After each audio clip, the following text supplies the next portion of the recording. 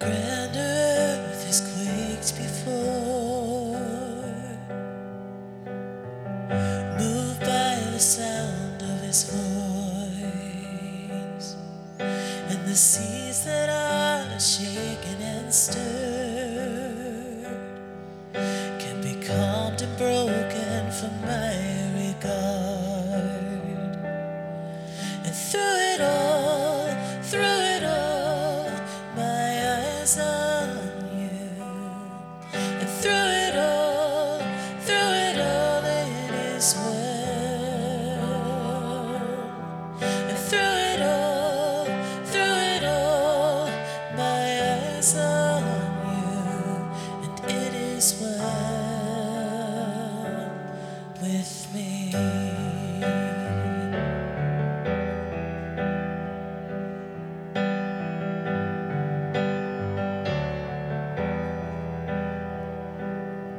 And far be it from me to not believe, even when my eyes can't see, and this mountain that's in front of me will be thrown into the midst of the sea. And through it all, my eyes on you. And through it all, it is well. And through it all, my eyes on you, and it is well. It is well. So let go, my soul, and trust in Him. The waves and wind still know His name. So let go, my soul, and trust in Him. The waves and wind still know His name. So let go, my soul, and trust in Him. The waves and wind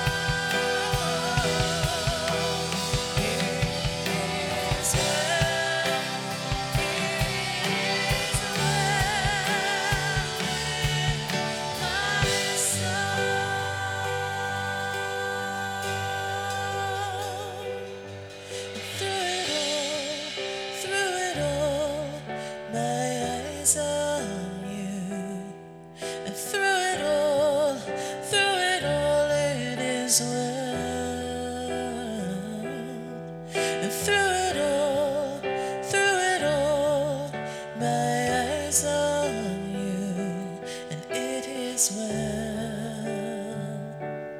with me.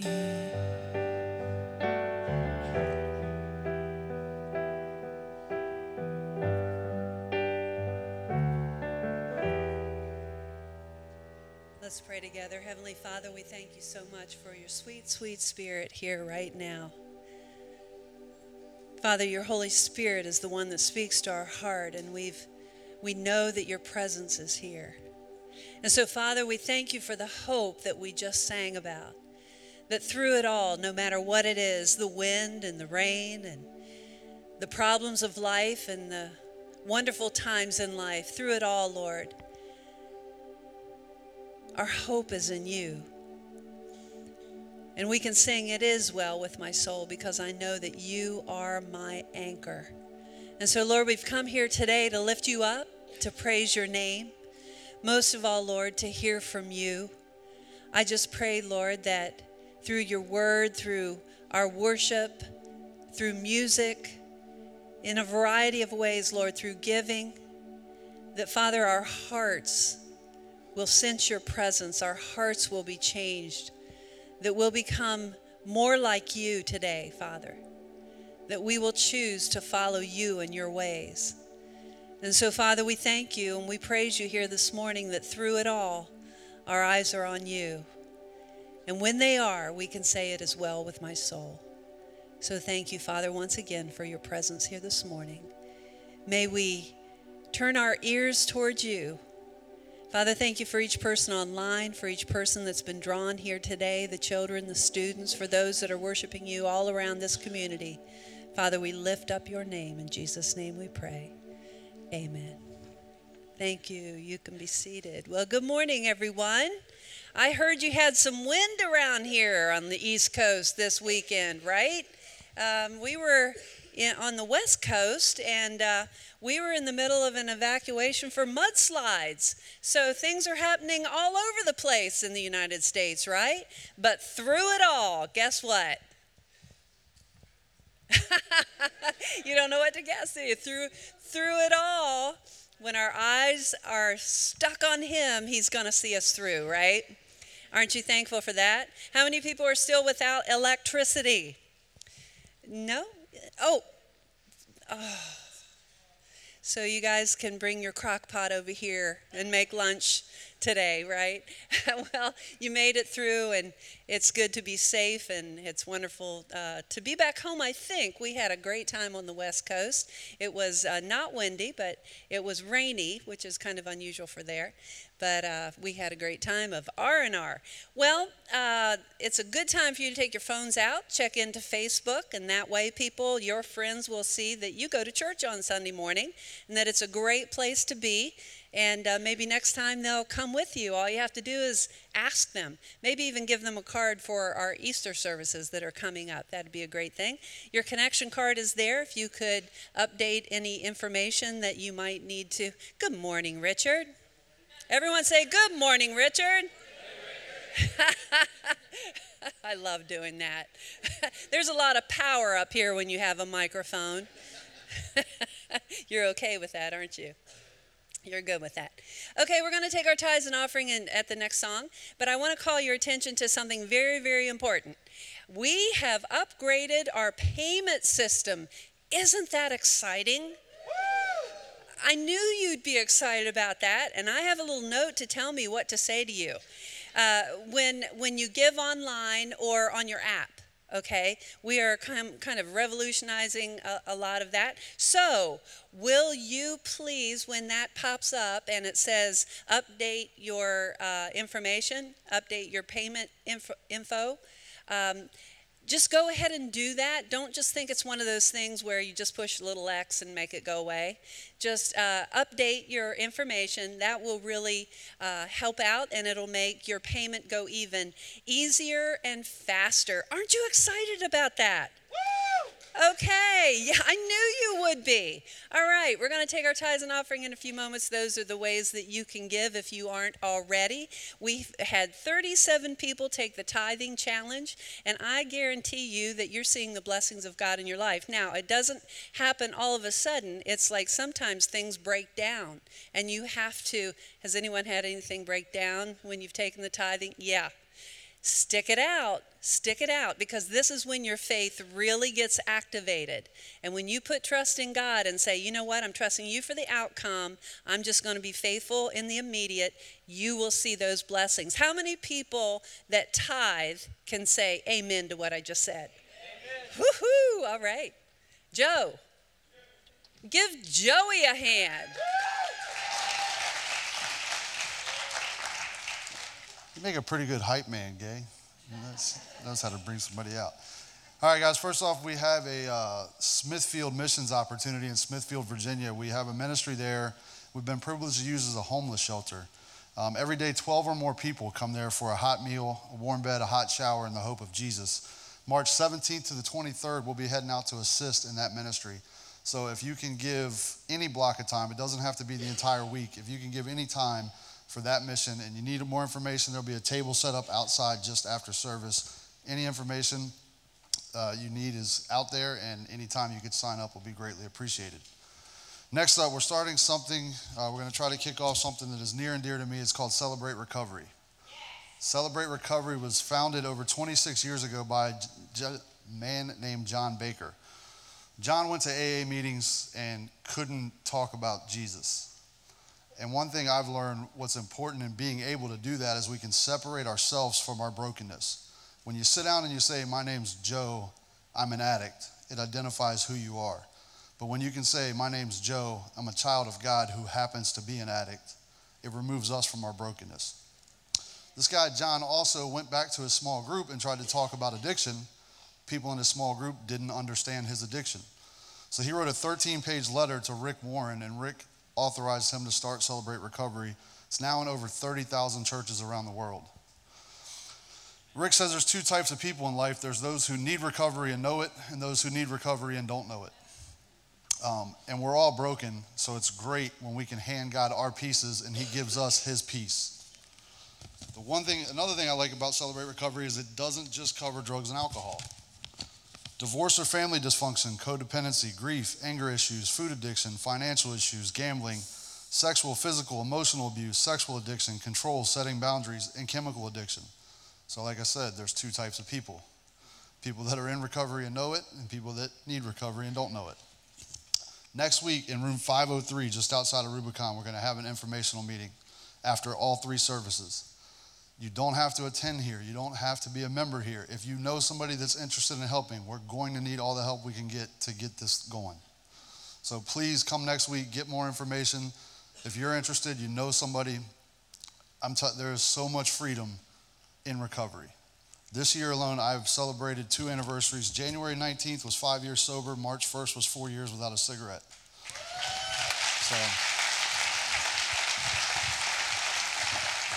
So if you guys know anybody or are interested yourself, please come next weekend to 503.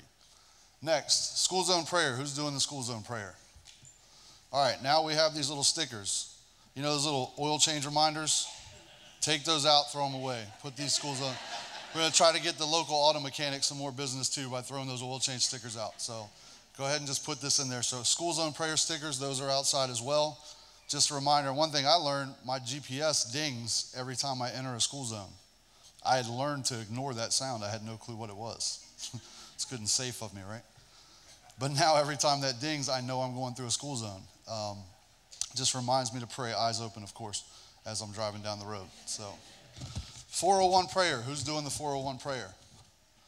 Cool, sounds good. My small group, actually, we have a text thread that every day at 401, when that alarm goes off, somebody different every day is responsible for reaching out to the group saying, hey guys, time to pray. So it keeps us engaged day by day. What we're asking this week is at that 401 prayer, ask God to show you somebody that you can invite. If you're obedient, he will put the people in front of you. So we have the card.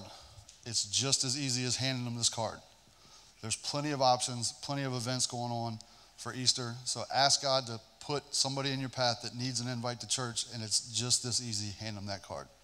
All right, guys, we're going to continue to worship our tithes and offerings.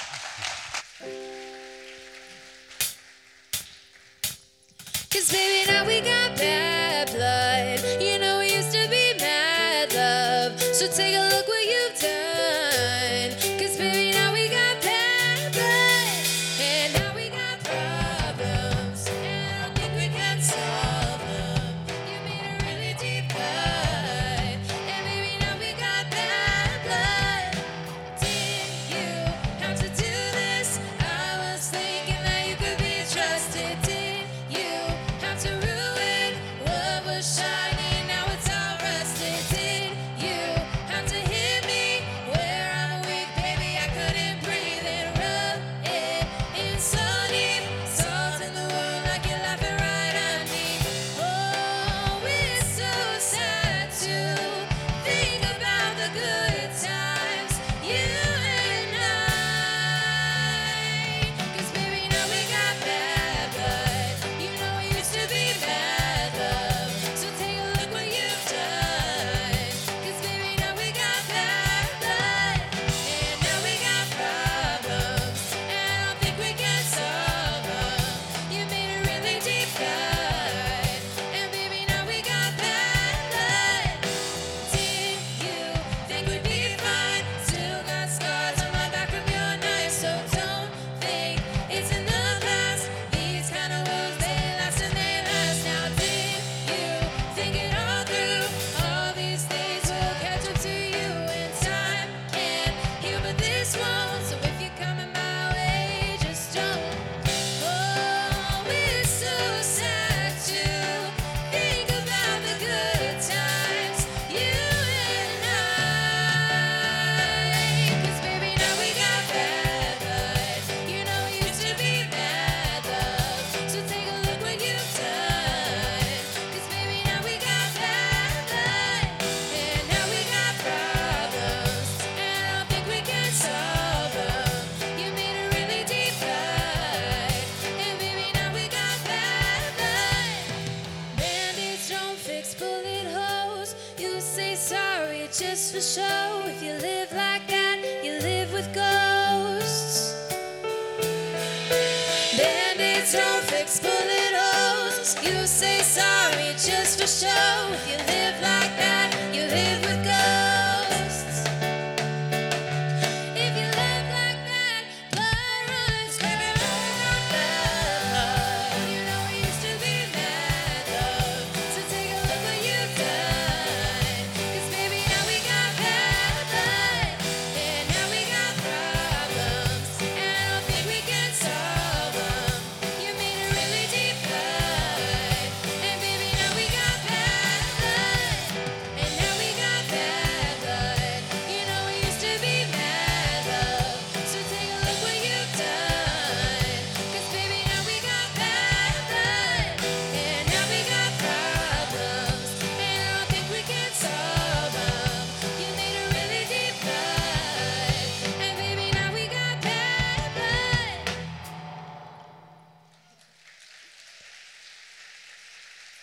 What did you say?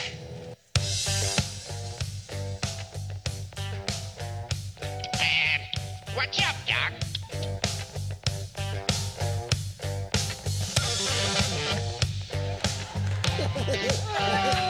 What? What you talking about, Willis?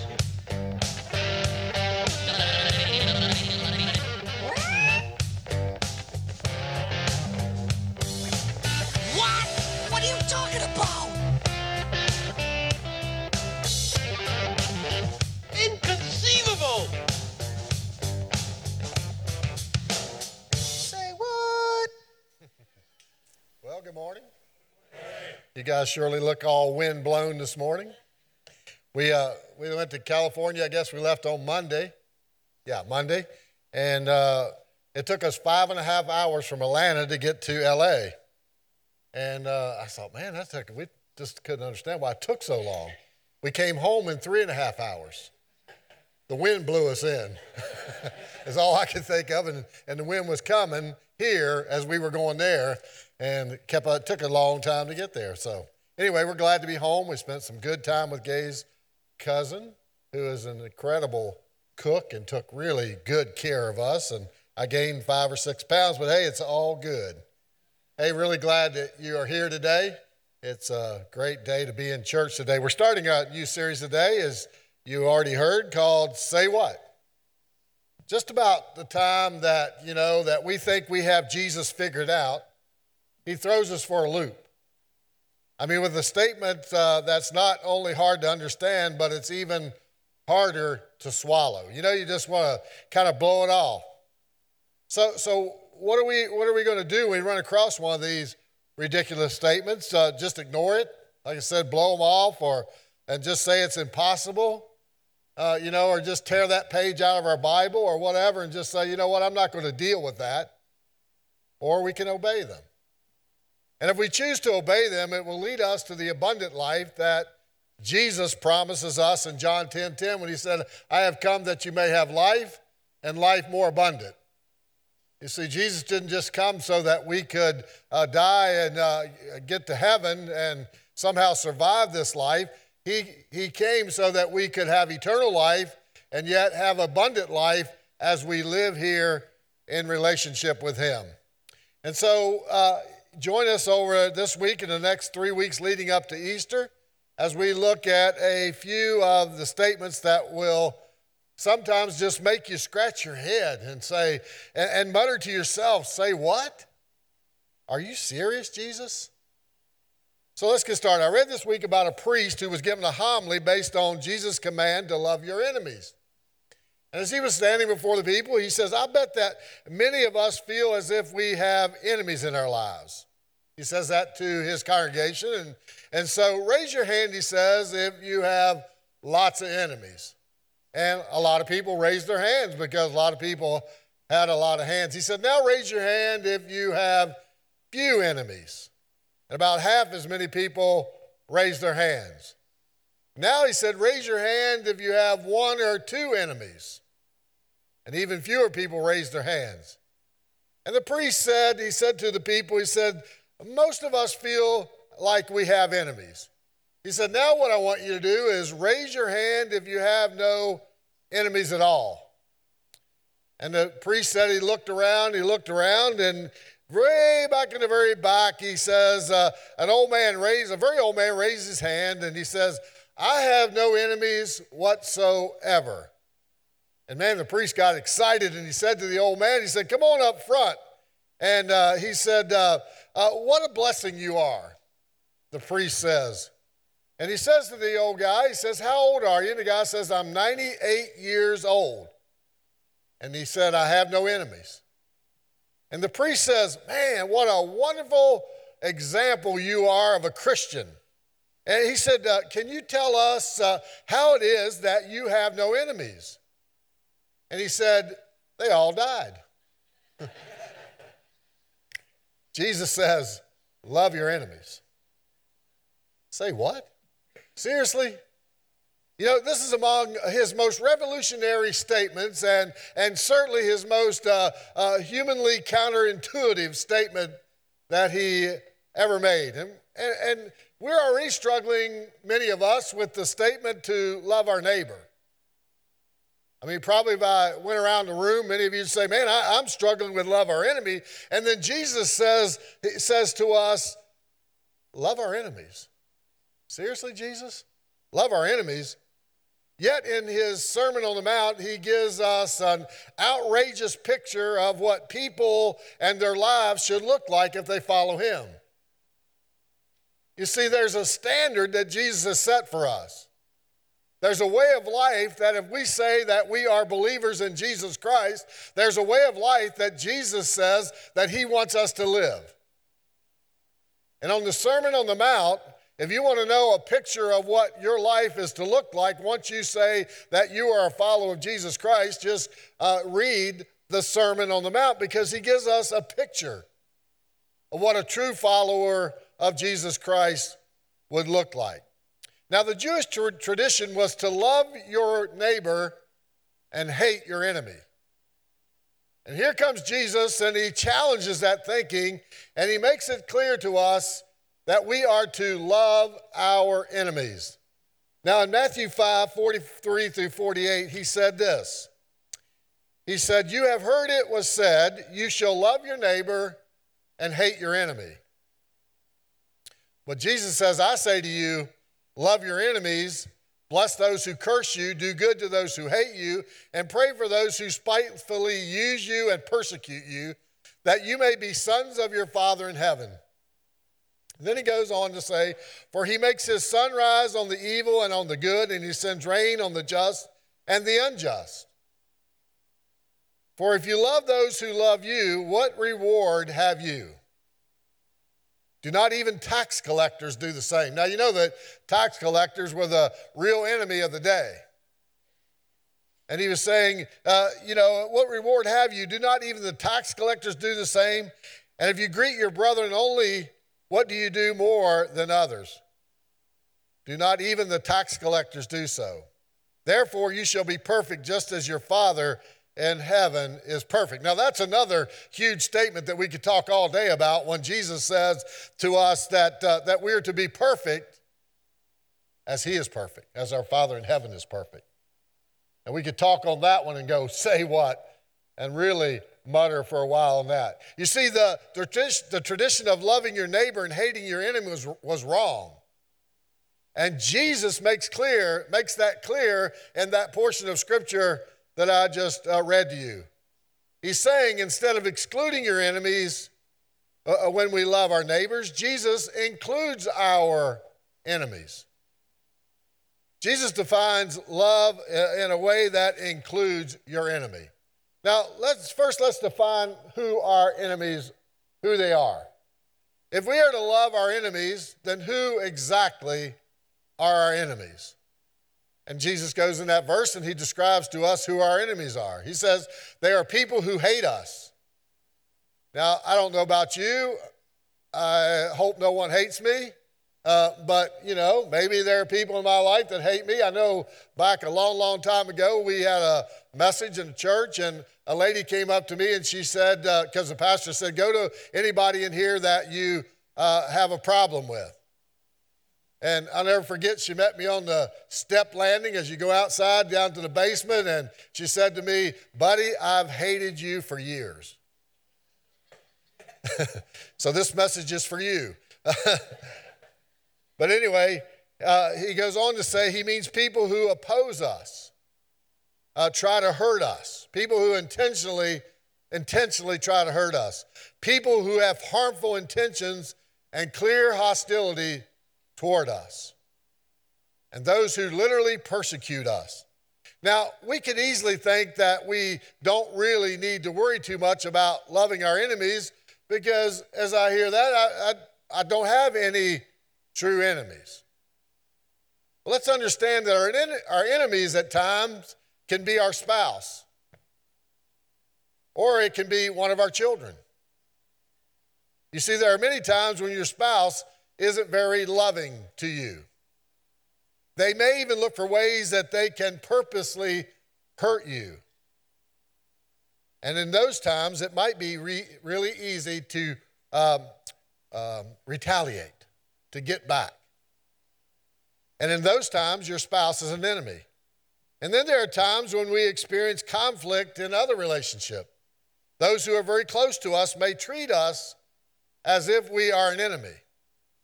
It could be someone you've cared a great deal about in your life. I mean, you have a history with them.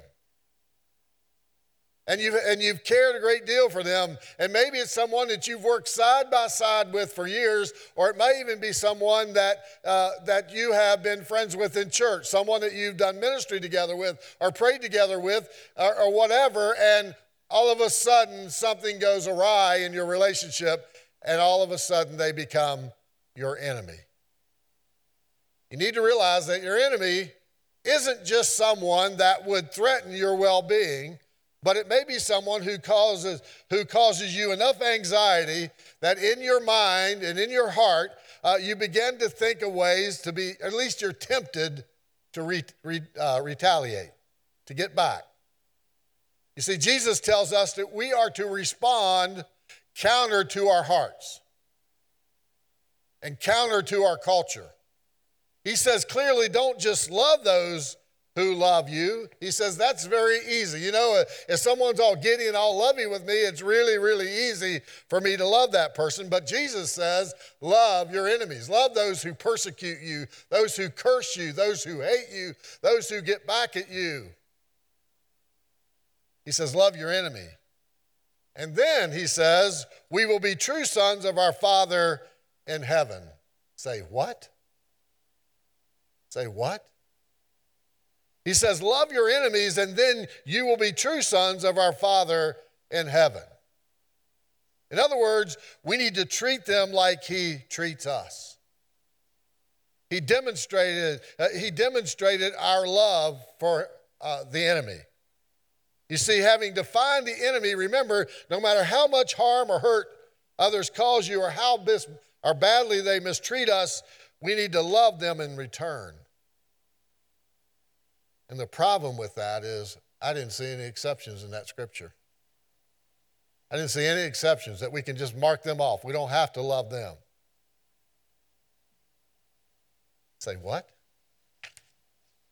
You see, in spite of their mistreatment of us, Jesus tells us we must. He says this is not an option. If you are a follower of Jesus Christ, this is not an option. He says, buddy, you must love them. And man, we're left scratching our head and mumbling to ourselves, say what? He must not know what it means. You see, the good news, if you want to call it good news, is he tells us how that we are to express our love for our enemies. In our scripture, Jesus points out that what we should do about our enemies. Now listen to what he says. Now, this is countercultural. This is counter to what our heart may tell us to do with our enemies when he says to us, love them, bless them, do good towards them, and pray for them. Say, what? Sorry. But Jesus says, I need to love them. But how? How does Jesus want me to show love to my enemies when I don't have any love in my heart for my enemy? You know, if they're our enemy, normally we don't have any love for them in our heart. We have a lot of hatred, or we have a lot of ill will toward them, or we have a sense of wanting to retaliate. And Jesus is saying to us, love our enemies even when we don't have any love in our heart for our enemy. Does it mean I need to have these warm, fuzzy feelings in my heart for this person? No. You see, loving your enemy doesn't mean that you need to add them to your Christmas list or make them your best friend on Facebook. It doesn't mean you excuse their actions, but it does mean that I have to love them, which may seem impossible. But remember, the scripture says that all things are possible with Christ. All things. You need to understand that God knows our weakness, and he has promised to give us the power we need when we do not have enough power or strength or whatever it is to do what it takes to do what he asks us to do. So the good news, if you don't know how to love your enemy, God will help you. God will help you. The promise of help is in 2 Timothy 1:7. This is Timothy says, for God did not give us a spirit of timidity, or in other words, of fear, but a spirit of power, a spirit of love, a spirit of self-discipline. You see, God will give you the power. All things are possible through Christ. Why? Because he will give us the power. He will give us the love. He will put that love in our hearts to love them. And then Jesus went from saying, love your enemies. He says also that we are to bless our enemies, to bless our enemies. Paul says in Romans 12:14, bless those who persecute you. Now here's a simple way to do that, if there's a simple way to do it. When faced with someone who has mistreated you, ask God to do for them what you want him to do for you. Now just think about that. You just pray, when you say to God, God, would you do for that person who is my enemy, who has hurt me, who has caused me great pain in my life, will you do for them what I want you to do for me? What do you want God to do for you? How do you want God to bless your life? Then maybe we need to pray the same prayer for our enemies. You seek the blessing for them. Seek the same blessing for them that you want God to do for you.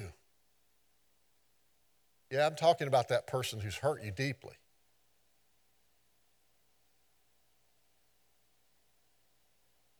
Think of it this way.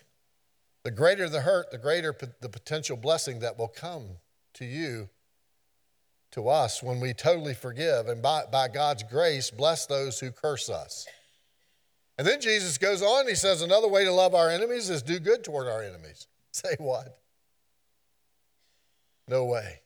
You see, it's good to do, it's easy to do good for those folks we like, but Jesus said again in Luke, if you do good to those who are good to you, what credit is that to you? He says, even sinners do that. See, Jesus is saying, this is where, as Gay says, this is where the rubber meets the road as believers in Jesus Christ. This is where the rubber meets the road. He says, if you do good to those who are good to you, what credit is that to you? Even sinners do that. And Jesus here is painting a picture that makes us different than the world. That when people see us, they see something different than they see with that person who doesn't know Jesus Christ.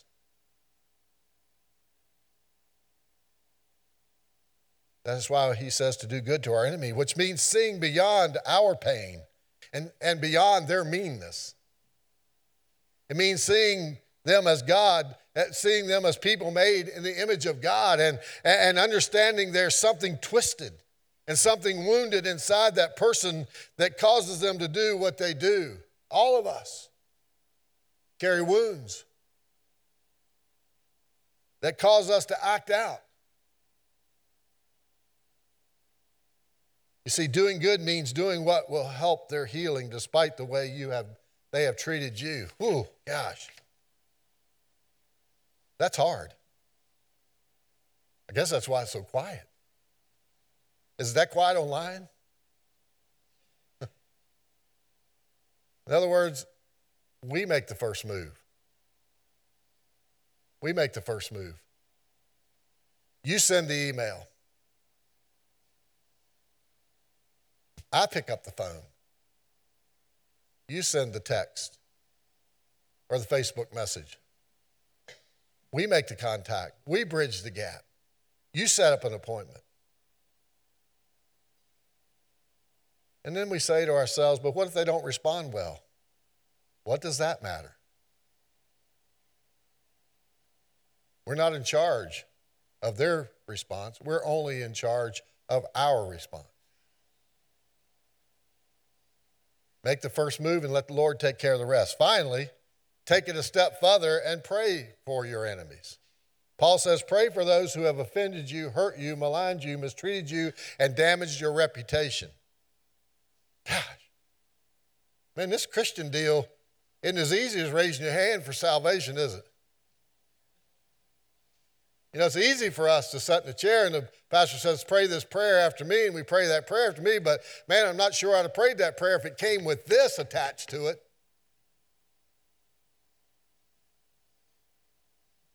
This is hard stuff. You see, I'm not talking about please give that person what they have coming to them prayers. Have you ever prayed that prayer? Lord, you take care of them. Vengeance are mine, saith the Lord, and we say, get them, Lord.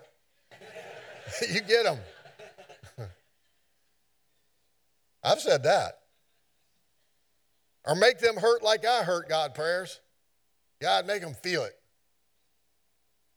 But I also don't mean that you need to spend an hour each day asking God to pour out blessings upon them. There's a way to pray for both justice and for the hearts of those committing injustice. If you have hate in your heart for somebody, maybe it starts with God. And you just say, God, I hate that person. Isn't that honest? Isn't that transparent? Isn't that saying what God already knows? God, I hate that person. God, I don't like that person. God, that person's hurt me deeply in my life. How do you expect me to love him, God, or love her, God? Maybe you just need to say to God, I don't want to love that person.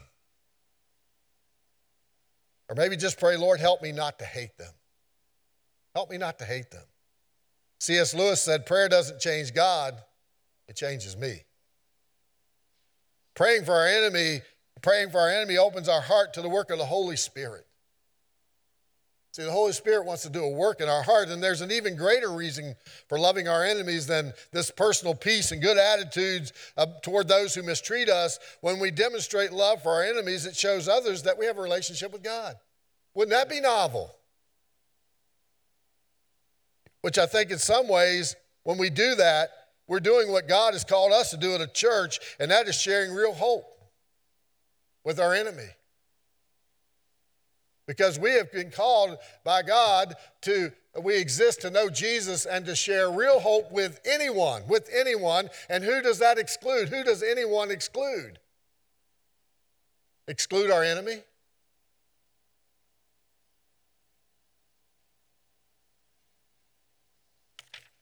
The phrase that you may be sons of your Father in heaven in verse 45 doesn't mean that we become sons of God the Father, but rather that when we love our enemies, it shows the relationship we already have with God. And we don't have to say a word. And the world looks on and says, wow, look at that person.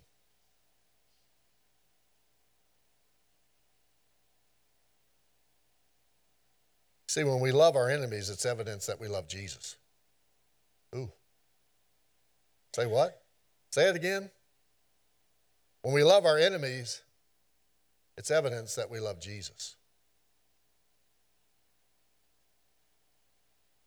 Our love for others is to be genuine. We shouldn't just love those who love us. We should love our enemies, bless those who curse us, do good to those who hate us, and pray for those who persecute us. In this statement, Jesus calls us to a deeper love than the kind of love we see in the world. A couple weeks ago, I shared the scripture with you from Romans 12:2. It says, don't conform to the standards of this world, but let God transform you inwardly by a complete change of your mind, and then you'll be able to know the will of God. And I said, how many of you want to know the will of God? And just about everybody raised their hand, and probably, if you're a believer today, you probably want to know the will of God. Well, how do I know the will of God? Paul says by not conforming to the standards of this world. How does this world respond to their enemies? They retaliate. They hate. They hurt back. They get back. They ignore them. They get other people to dislike them. They speak evil of them. They cut them off. And on and on and on. And the Lord's will for believers is to love our enemies. Jesus calls us to a kind of love that's not of this world and that will cause our enemy. When we love our enemies, it will cause them to scratch their head and say, what? They're showing me love. They're doing good toward me. They're blessing me. They're praying for me after what I did to them. Say what? Because it can only be demonstrated by those who are followers of Christ. You see, Jesus lived the ultimate illustration of love for his enemy when he suffered and died for our sin. You see, the Bible says we were once enemies of God. Did you know that? That we were once enemies of God. And what did God do? God loved us despite our hatred toward him. You see, it's a love that loves the unlovely and the unlovable, the kind of love that Jesus demonstrated on the cross. And we've been given a divine standard in how we are to love others. God's love is perfect. And we won't be perfect until we get to heaven. So you can let yourself down a little bit. At least you can breathe on that one. So when we fall short in loving others, even our enemies as we should, we need to confess that sin and seek to be more like our Heavenly Father.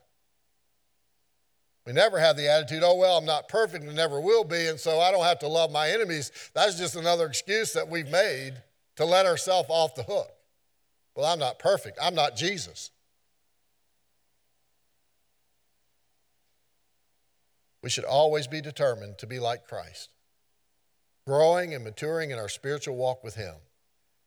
So I just want to challenge us at Salem Fields Community Church. Wouldn't it be awesome if people all over the community would scratch their head and say to themselves, say, what?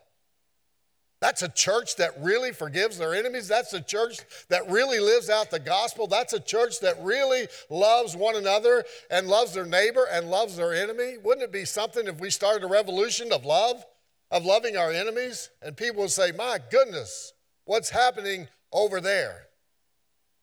Wouldn't it be something if somehow you and I could just love our enemies?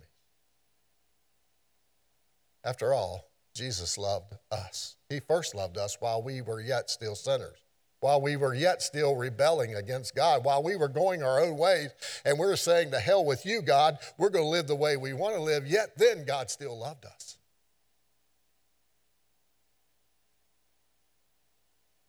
Thank you, Jesus, for this time we've had together, Lord. God, I just pray that you'll help each of us today in our endeavor to be more like you, Lord, in our spiritual walk with you. Father, I pray today that you would help me to love my enemies.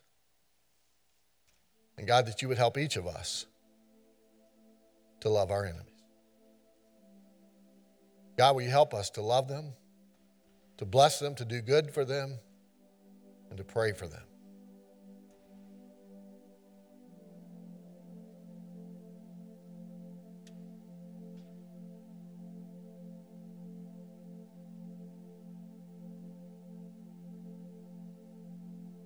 Father, we just thank you today for your word. Sometimes, Lord, it's difficult to follow you. But God, I know that you have given us all that we need to do all that you've asked us to do. So, Father, help us today to love our enemies. Lord, to bless them and do good to them and to pray for them.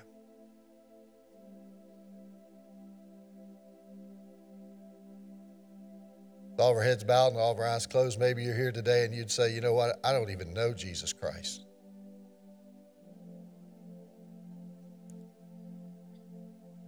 But you'd like to know him. You'd like to know that your sins are forgiven,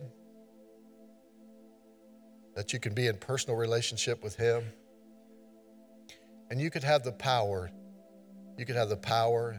and the love and the discipline to do anything that God may ask you to do, and that you can live an abundant life by doing that. Probably a hard day to do a call for salvation, because you know now what's attached to that. You know, guys, I just find it so easy to do church, but I find it more and more difficult to be church, to be what Christ has called me to be. It's easy for me to come here and worship and raise my hands and talk well of people. Man, it's more difficult out in our world. More difficult to love our enemies.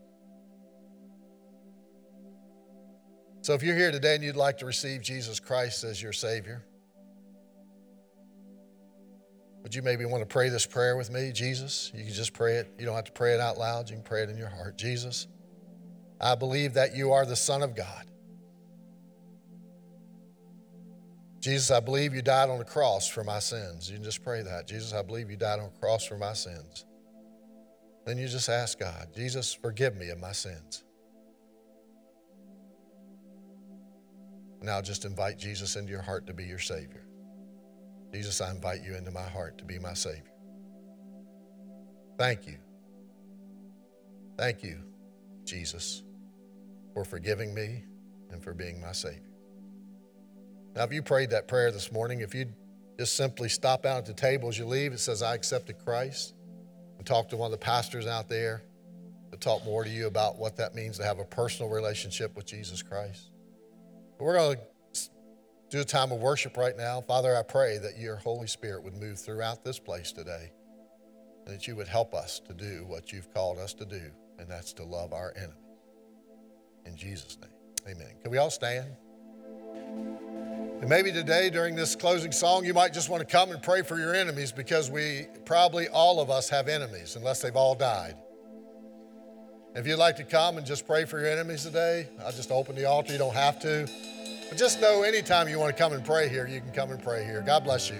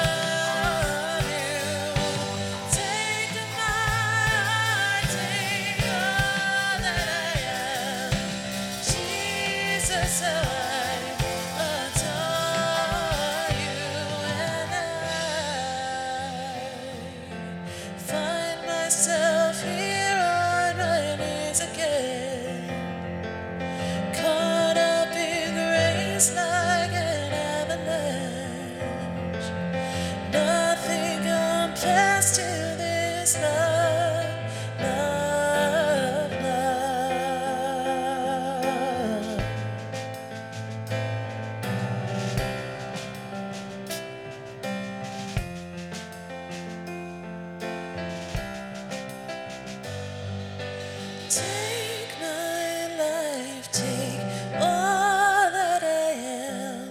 With all that I am, I will love you.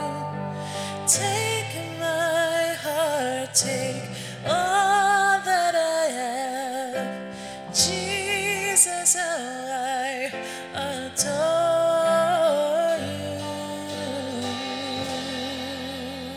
Heavenly Father, we know that it's only your love flowing through us that makes it possible for us to love our enemies.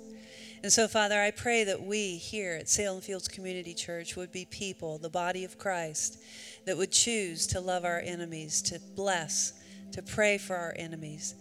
So different than the message that we see and hear out in the world. Lord, help us to be different. Help us to be set apart, to be useful for you. God, help us to show your love through us because we've chosen to do it differently than the world chooses to do it.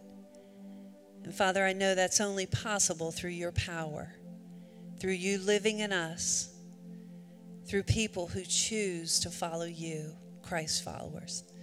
And so, Father, this is a very, very difficult thing for us to hear. It goes so against our nature. But God, help us to be the people that walk out of here today and are not just hearers of the word, but truly, Father, doers of your word. Father, thank you again for your word that pierces our heart like a double-edged sword. It hurts, yet it sets us free. And so, Father, we lift you up, we glorify you today because you love us so much that you want us to know the truth, and the truth will set us free. Thank you, Father, for what you've done here this morning. In Jesus' name we pray. Amen. Once again, if you accept Jesus Christ as your Savior today, if you'd stop at the table and speak with the pastor and get your band. For the rest of us, we've heard the word. And again, let's go out and live it. Thanks, you guys. See you next time. Take my